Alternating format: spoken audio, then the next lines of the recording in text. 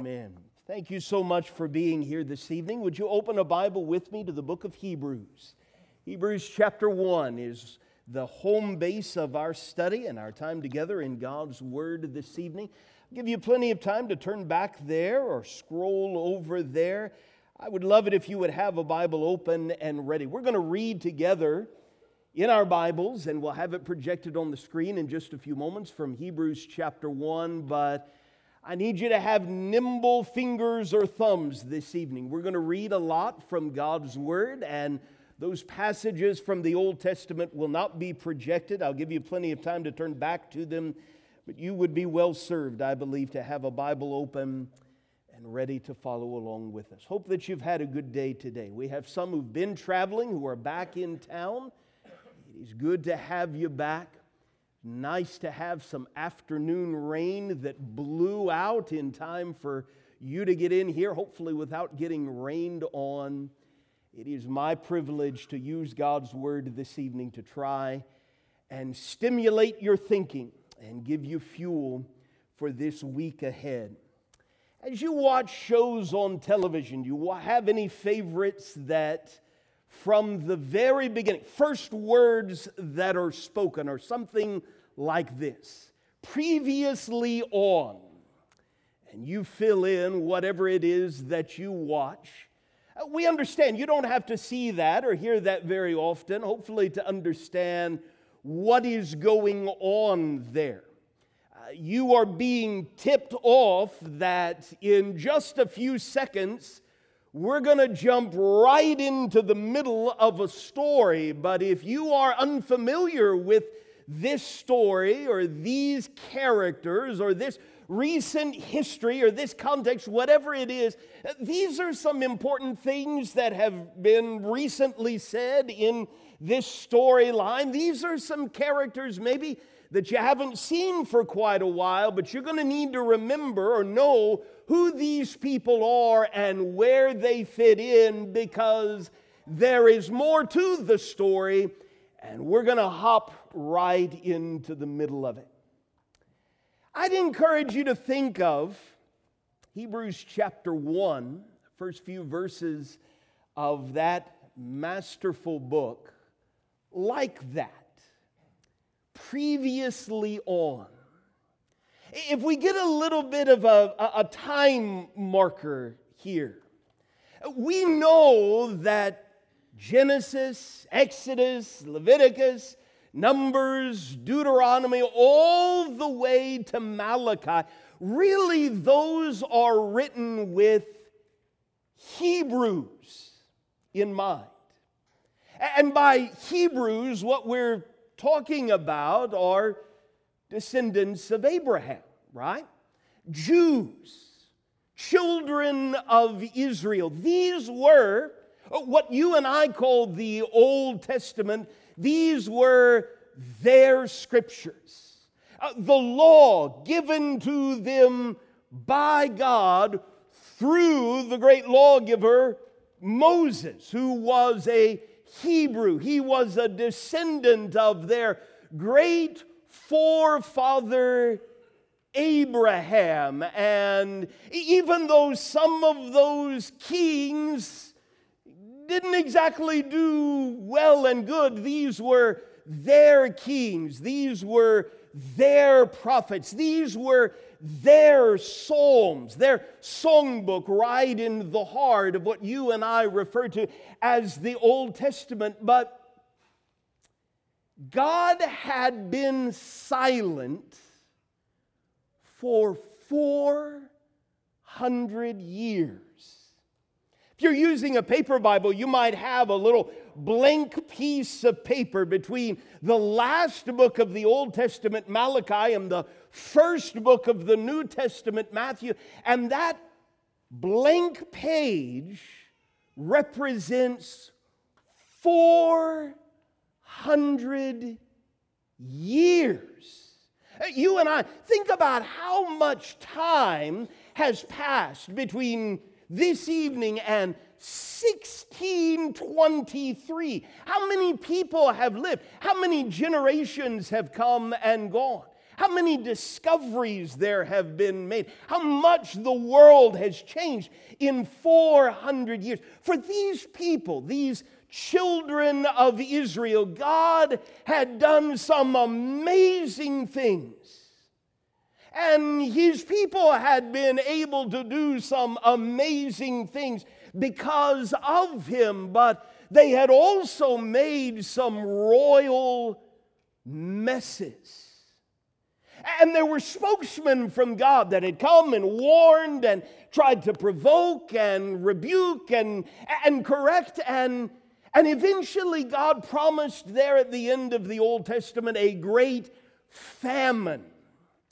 Not of bread or oil or anything like that, but a famine of His word. And just like He promised, for 400 years, He didn't talk to His people. Until that scene where Zach took us to open up our time together. Or until, think of what this book in our New Testaments would mean to these people. I mean, there were some of their fellow countrymen who had participated in this great story that we're going to talk about this evening, and they had been used by God to write some letters. But as far as I can tell, this is the first book in our New Testaments that is really talking to them, to the descendants of Abraham. And what do you say after 400 years of silence? How do you summarize, maybe, as you begin to unveil the next chapter in God's amazing plan? How do you summarize all of that history? In fact, you can't really do it as well with an electronic device, but if you have a paper Bible, keep your hand right there in Hebrews 1. We're going to be there in just a moment. And if your Bible has a table of contents, go back with me to that table of contents even before Genesis chapter 1. You can see that there are more books in your Old Testament, not just more books, but substantially more material. As you look in that table of contents, from Genesis all the way to Malachi, that's 929 chapters. By comparison, our New Testament's 260 chapters. 929 chapters, that's roughly 78% of God's written revelation to mankind is in our Old Testaments. So how in the world can we summarize 78% of the Bible in just 4 verses? Several of you, when you saw what we were talking about this evening, offered several really good guesses. I'm sorry, maybe your guess was better than my guess. My guess simply came from our recent daily Bible reading. In recent weeks, we've been reading the book of Hebrews, and I'd love to use Hebrews chapter 1, verses 1, 2, 3, and 4 to show you the Old Testament in just 4 verses. Would you read it with me, beginning in Hebrews chapter 1, verse 1? Long ago, at many times and in many ways, God spoke to our fathers by the prophets. But in these last days, He has spoken to us by His Son, whom He appointed the heir of all things, through whom also He created the world. He is the radiance of the glory of God and the exact imprint of His nature. And He upholds the universe by the word of His power.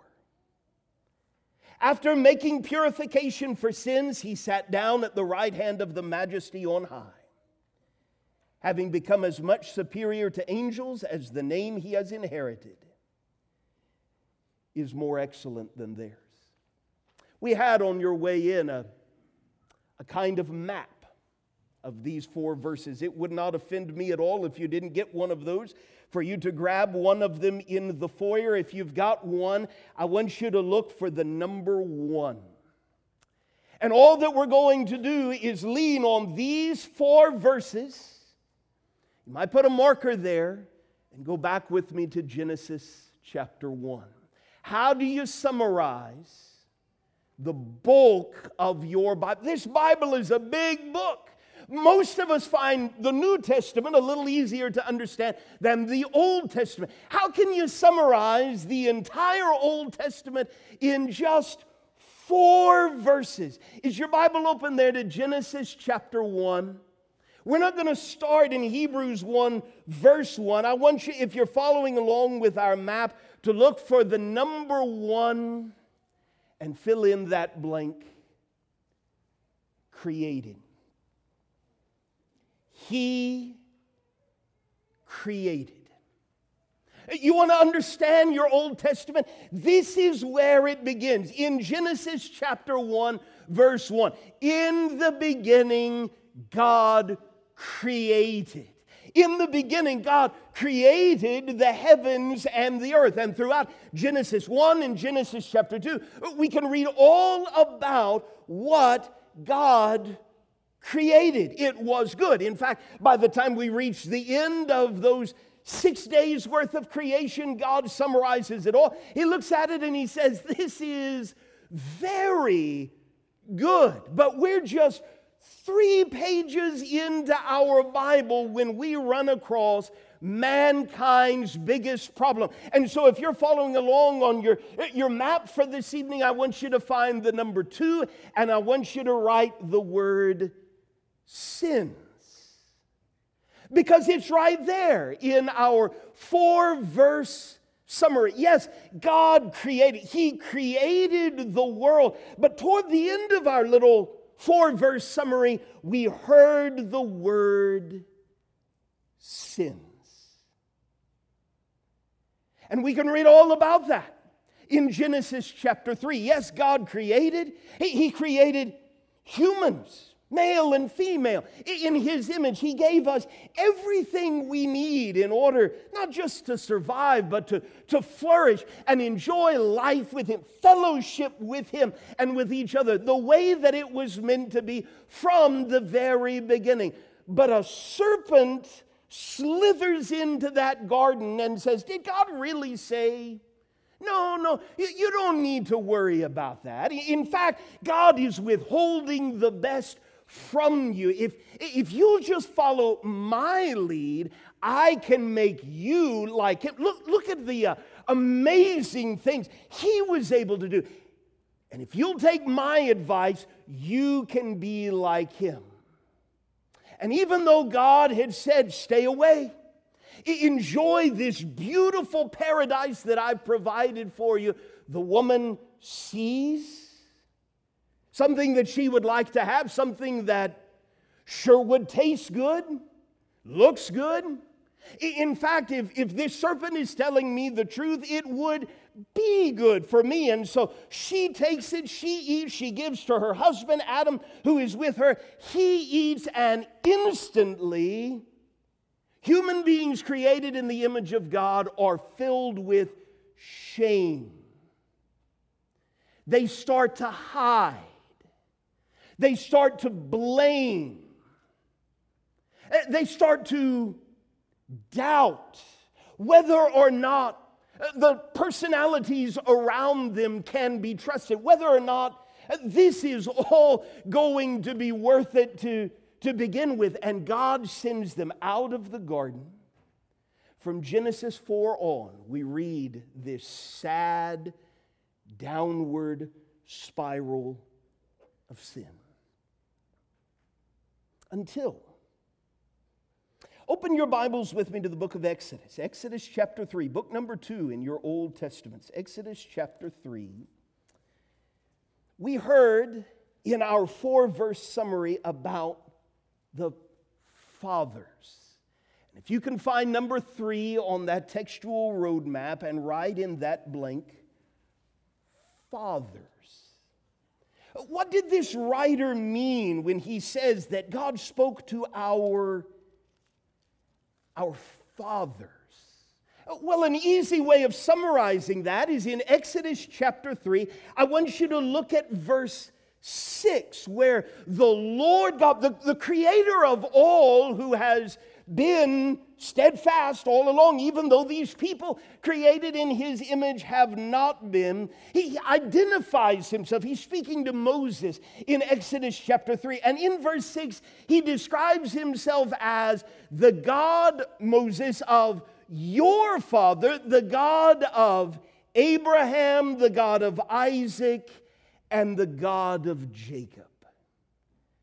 And when Moses hears this, he hides his face. He's afraid to look at this God because he knows what this God has done in the history of this family. He knows what this God has done in the life of Abraham, Isaac, and Jacob, his forefathers. But I want you to notice, with that context in mind, God created and mankind brought sin into the world. And then in our Old Testaments, we begin to follow this family line that started with Abraham and Isaac and Jacob. And our writer in Hebrews chapter 1 wants us to understand, long ago, at many times and in many ways, God spoke. If you're following along on your map, number 4 there at the very top, you can write in that blank, God spoke. God spoke to our fathers. Let's say right here in Exodus chapter 3, you read with me in verse 13. Exodus 3, verse 13, where God tells Moses, I'm sending you back down to Egypt, and I'm going to use you to bring these descendants of Abraham, Isaac, and Jacob out of their bondage in Egypt to the land that I promised to Abraham centuries ago. Exodus 3, verse 13, Moses says to God, if I come to the people of Israel and say to them, the God of your fathers has sent me to you, and they ask me, what is his name? What shall I say to them? God said to Moses. Here's the point in Hebrews 1, verse 1. Long ago, at many times and in many ways, God spoke to our fathers. In this instance, God said to Moses, I am who I am. And he said, say to this people of Israel, I am has sent me to you. But Moses only lived so long. So let's go in our Bibles to the book of Joshua. We've got Genesis, Exodus, Leviticus, Numbers, Deuteronomy. Really, Moses is at the heart of a lot of those first few books of the Bible. I want you to notice with me in Joshua chapter 1. Did God's plan stall somehow when Moses died the way all human beings died? No, in Joshua chapter 1, verse 1, after the death of Moses, the servant of the Lord said to Joshua, long ago, at many times and in many ways, God spoke to our fathers. In this case, he says to Joshua, verse 2, Moses, my servant, is dead. Now, therefore, arise, go over this Jordan, you and all this people, into the land that I am giving to them, to the people of Israel. Every place that the sole of your foot will tread upon, I have given to you, just as I promised to Moses. Go with me to the next book in your Bibles, the book of Judges, because obviously Moses only lived so long, Joshua only lived so long. What about the next generation? Did God stop at that point? Judges chapter 2, verse 10. Judges chapter 2, verse 10. And all that generation also were gathered to their fathers, Joshua's generation. And there arose another generation after them who did not know the Lord or the work that he had done for Israel. And the people of Israel, this family line that started with Abraham and Isaac and Jacob, they did what was evil in the sight of the Lord and served the Baals, the gods of the Canaanites around them. They abandoned the Lord, the God of their fathers, who had brought them out of the land of Egypt. They went after other gods from among the gods of the peoples who were around them and bowed down to them, and they provoked the Lord to anger. We could keep reading and hear about how God gave them over. He abandoned them. If they weren't going to walk with him, he wasn't going to grab them by their hair and drag them in the way that was right. He essentially says, well, if you want to go after these Canaanite gods, let's see how that works for you. And you read the book of Judges and you find very quickly it doesn't work at all. The mess just gets bigger and bigger, and they cry out to God, and God raises up a deliverer, a judge. Long ago, at many times and in many ways, God spoke to our fathers. Go with me to the book of 1 Samuel chapter 8. A little after this, 1 Samuel chapter 8. Genesis, Exodus, Leviticus, Numbers, Deuteronomy, a lot about Moses there. Joshua, his successor, Judges, these people who God uses to try and train his people to stay in the way that is right. By the time we get to 1 Samuel chapter 8, we're reading about the last of those judges. His name is Samuel. And in 1 Samuel chapter 8, verse 1, we read that he's an old man. And Israel comes to him and they say to him, verse 4, "Behold, you are old, and your sons do not walk in your ways. Now appoint for us a king to judge us like all the nations." And this thing displeased Samuel. I'm guessing because of their voiced motivation.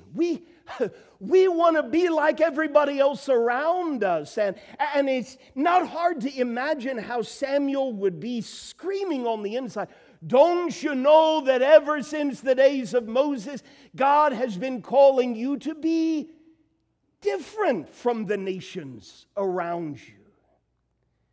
Verse 7, Samuel prays to him. The Lord says, "Obey the voice of the people in all that they say to you. They've not rejected you, but they've rejected me from being king over them, according to all the deeds that they have done. From the day I brought them up out of Egypt," Moses, "even to this day, forsaking me and serving other gods, so they are also doing to you. Now then, obey their voice, only you shall solemnly warn them and show them the ways of the king who shall reign over them." Samuel goes on to do that. Listen, this king, when he reigns over you, he's going to take your sons and appoint them for his chariots and his horses. He's going to bring them into his service. He's going to make you plow his ground and reap his harvest. He's going to take your daughters for perfumers and cooks and bakers. He's going to make it all about him. And the people say, "Sounds good to us. All that we want is a king." And that's what they get. And so we ought not to be surprised that the next collection of books in our Old Testament is 1 Kings. Go with me to 1 Kings chapter 17. 1 Kings chapter 17, because in the line of these kings, God had prophets. And if you're following along on your textual roadmap, you can see there, number 5, write the word prophets. Long ago, at many times and in many ways, God spoke. He spoke to our fathers by the prophets. Men like Elijah, for example. In 1 Kings chapter 17 and verse 1, Elijah the Tishbite of Tishbe in Gilead said to Ahab, one of the kings of Israel, "As the Lord, the God of Israel, lives before whom I stand, there shall be neither dew nor rain these years except by my word." And the word of the Lord came to him, to Elijah. Long ago, at many times and in many ways, God spoke to our fathers by the prophets. 1 Kings 22 gives us a great example of that. 1 Kings chapter 22 and verse 19. What should one of these kings in Israel understand when one of these prophets delivers a message? 1 Kings chapter 22 verse 19, we've got a prophet named Micaiah. Micaiah said to King Ahab, "Therefore hear the word of the Lord." Long ago, at many times and in many ways, God spoke to our fathers by the prophets. But, turn your Bibles to the book of Psalms. After that era of kings, in Psalms, Psalm 2, the point that this writer of Hebrews really wants us to understand is God has sent His Son. If you're following along on your textual roadmap, blank number 6, you can write Son. He has spoken to us by His Son. And so Psalm 2 verse 1 asks, why do the nations rage and the peoples plot in vain? The kings of the earth set themselves and the rulers take counsel together against the Lord and against His anointed, saying, let us burst their bonds apart and cast away their cords from us.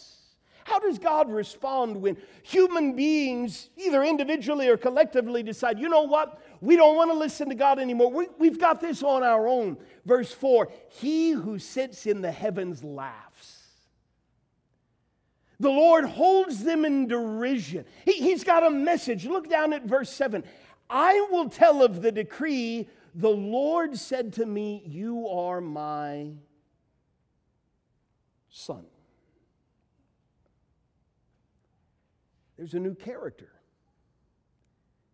in this great story. And it's not Abraham, Isaac, or Jacob. It's not Moses. It's not any of the judges or even the prophets. It is God's own begotten Son. A Son whom He, number 7, appointed. Stay right there in Psalm 2. Look at verse 6. As for me, God says, I have set my king. It's not Saul or David or Solomon or Ahab or any of those other kings. No, God says, I have a king.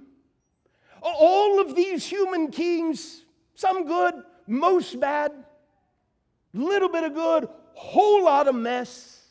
I'm going to set my king on Zion, my holy hill. And I'm going to make him, number 8, the heir.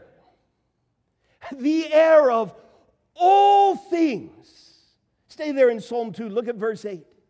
God invites this Son.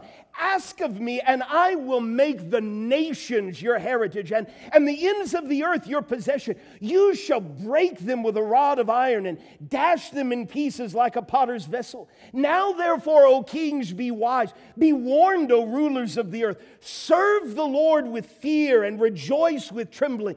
Kiss the Son, lest He be angry, and you perish in the way. For His wrath is quickly kindled. Blessed are all who take refuge in Him. Can I really take refuge in another king? because I've put my hope in this king after this king after this king after this king. And more often than not, they've just taken advantage of it. They've just done exactly what God said they would do. It's been all about them, taking whatever they want to take, even the one after God's own heart. What makes this king different? Go with me to Isaiah. Isaiah chapter 60. And if you're following along on your road map, you can write in blank number 9, radiance. What makes this king different? Listen to the language in Isaiah chapter 60 and verse 1. Arise, shine, for your light has come, and the glory of the Lord has risen upon you. For behold, darkness shall cover the earth, and thick darkness the peoples, but the Lord will arise upon you, and His glory will be seen upon you, and nations shall come to your light, and kings to the brightness of your rising. God has spoken to us by His Son, whom He appointed the heir of all things, through whom He created the world. And this Son is the radiance of the glory of God. Go to the next chapter of Isaiah, Isaiah 61. He is the exact imprint of God's nature. And so in Isaiah 61 verse 1, the Spirit of the Lord God is upon me. This Son, this King that God raises up. The Spirit of the Lord is upon me because the Lord has anointed me. That's what you do to kings. He's anointed me, this new king, to bring good news, not to the rich, to the poor. He has sent me to bind up not more human armies, but to bind up the brokenhearted, to proclaim liberty, not to the 1%, but to the captives, and the opening of the prisons to those who are bound, to proclaim the year of the Lord's favor and the day of vengeance of our God, to comfort all who mourn, to grant those who mourn in Zion, to give them a beautiful headdress instead of ashes, the oil of gladness instead of mourning, the garment of praise instead of a faint spirit, that they may be called, that God's people might be called oaks of righteousness, the planting of the Lord, that God may be glorified. They shall build up the ancient ruins. They shall raise up the former devastation. They shall repair the ruined cities, the devastations of many generations. That's amazing news. But it gets even better. Go with me a few pages before to Isaiah 53. This king is going to make purification. Purification for sins. Purification for our sins. Isaiah 53 verse 1. Who has believed what he has heard from us? And to whom has the arm of the Lord been revealed? He, this king, God's own son, grew up before him like a young plant and like a root out of dry ground. He had no form or majesty that we should look at. He looked just like everybody else. He had no beauty that we should desire him. He was despised and rejected by men. He came with such good news, and yet he was a man of sorrows and acquainted with grief. As one from whom men hide their faces, he was despised. He was the Lord's anointed one, and we esteemed him not. Surely he has borne our griefs and carried our sorrows, yet we esteemed him stricken, smitten by God, and afflicted. He was pierced for our transgressions. He was crushed for our iniquities. But you need to understand that even though the Lord's anointed one died a horrific death, he's not dead. Go with me back to the book of Psalms very quickly, Psalm 102. And if you're following along in our roadmap, blank number 12, you can write the word universe. This Son, by whom God has spoken to us in spectacular ways, this Son whom He appointed the heir of all things, through whom He created the world, this Son who is the radiance of the glory of God and the exact imprint of His nature, He made purification for sins by giving His own life as a sacrificial lamb for us, and yet He upholds. Present tense. He upholds. Present, active, ongoing tense. He upholds the universe by the word of His power. Psalm 102, verse 25. Of old you laid the foundation of the earth, and the heavens are the works of your hands. They will perish, but you will remain. They will all wear out like a garment. You will change them like a robe, and they will pass away. But you are the same, and your years have no end. The children of your servants shall dwell secure. Their offspring shall be established before you.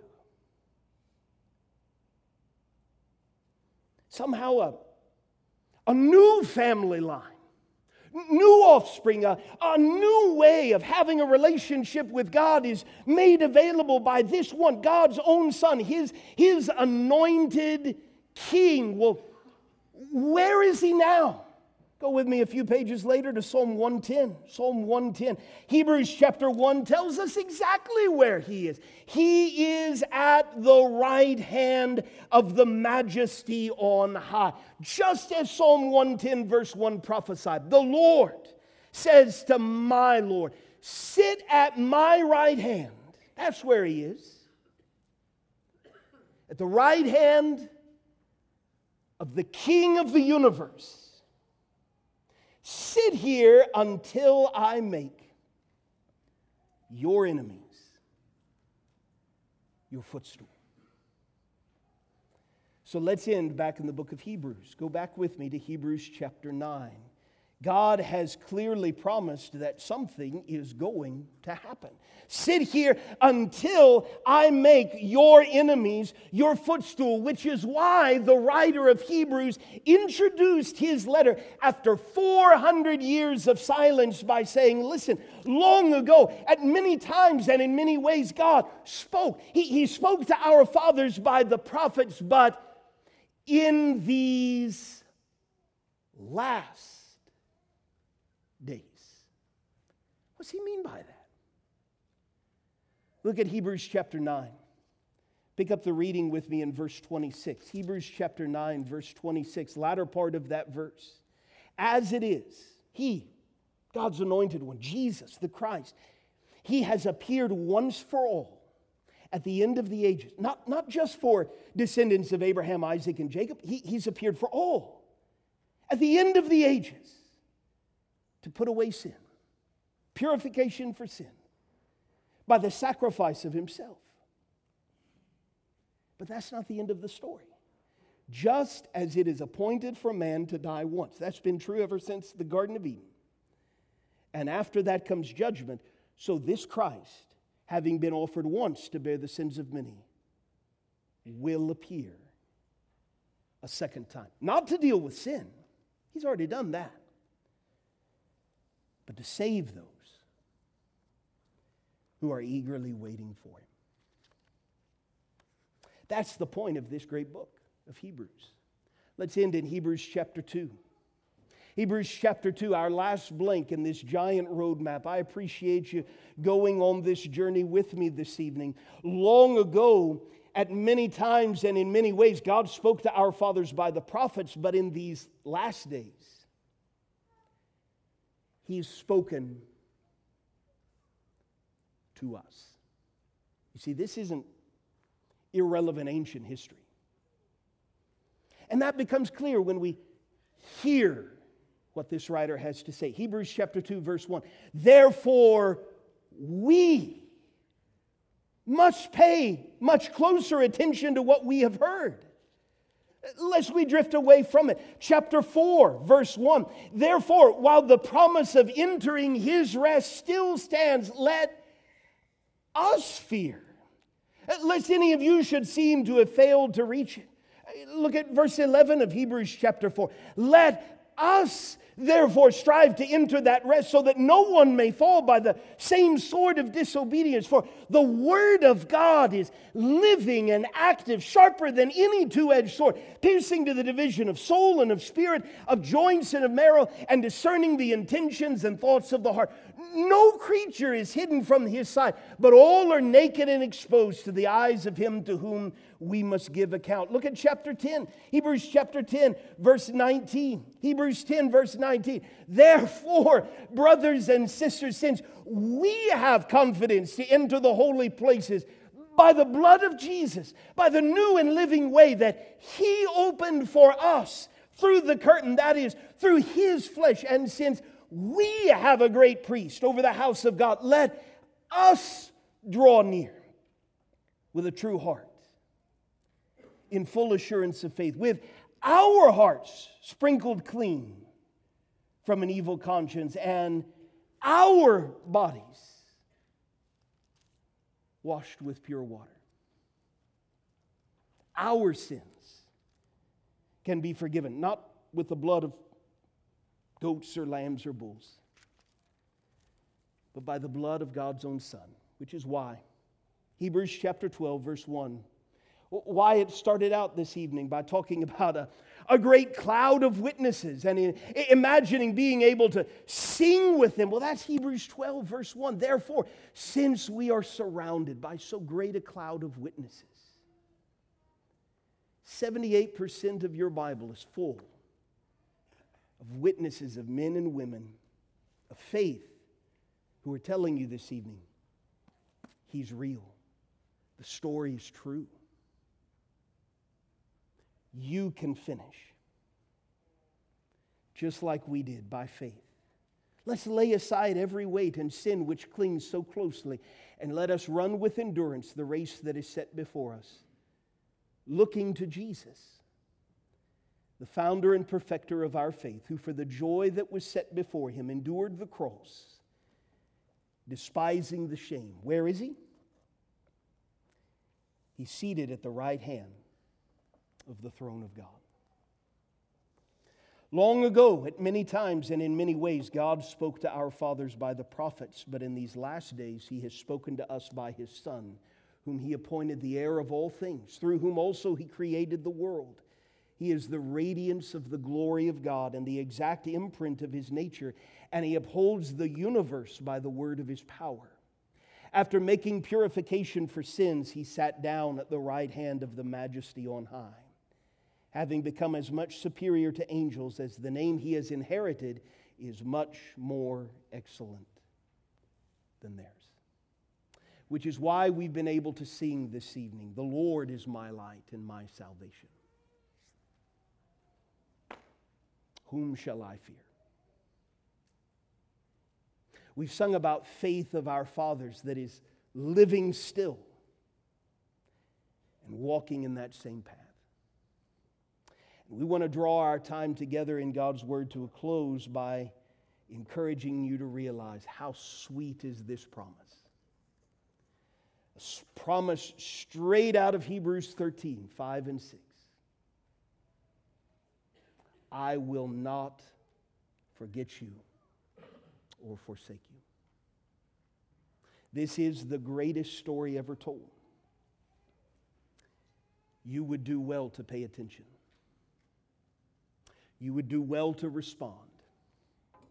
You would do well to begin walking by faith in the main character of this story, who loved you so much that He gave His innocent, spotless life for you. And if we can help you even this evening being reconciled to Him or somehow reconnecting with Him, God's promises are sweet and faithful. If we can help you, would you let us know how we can help by coming to the front while we stand and sing together?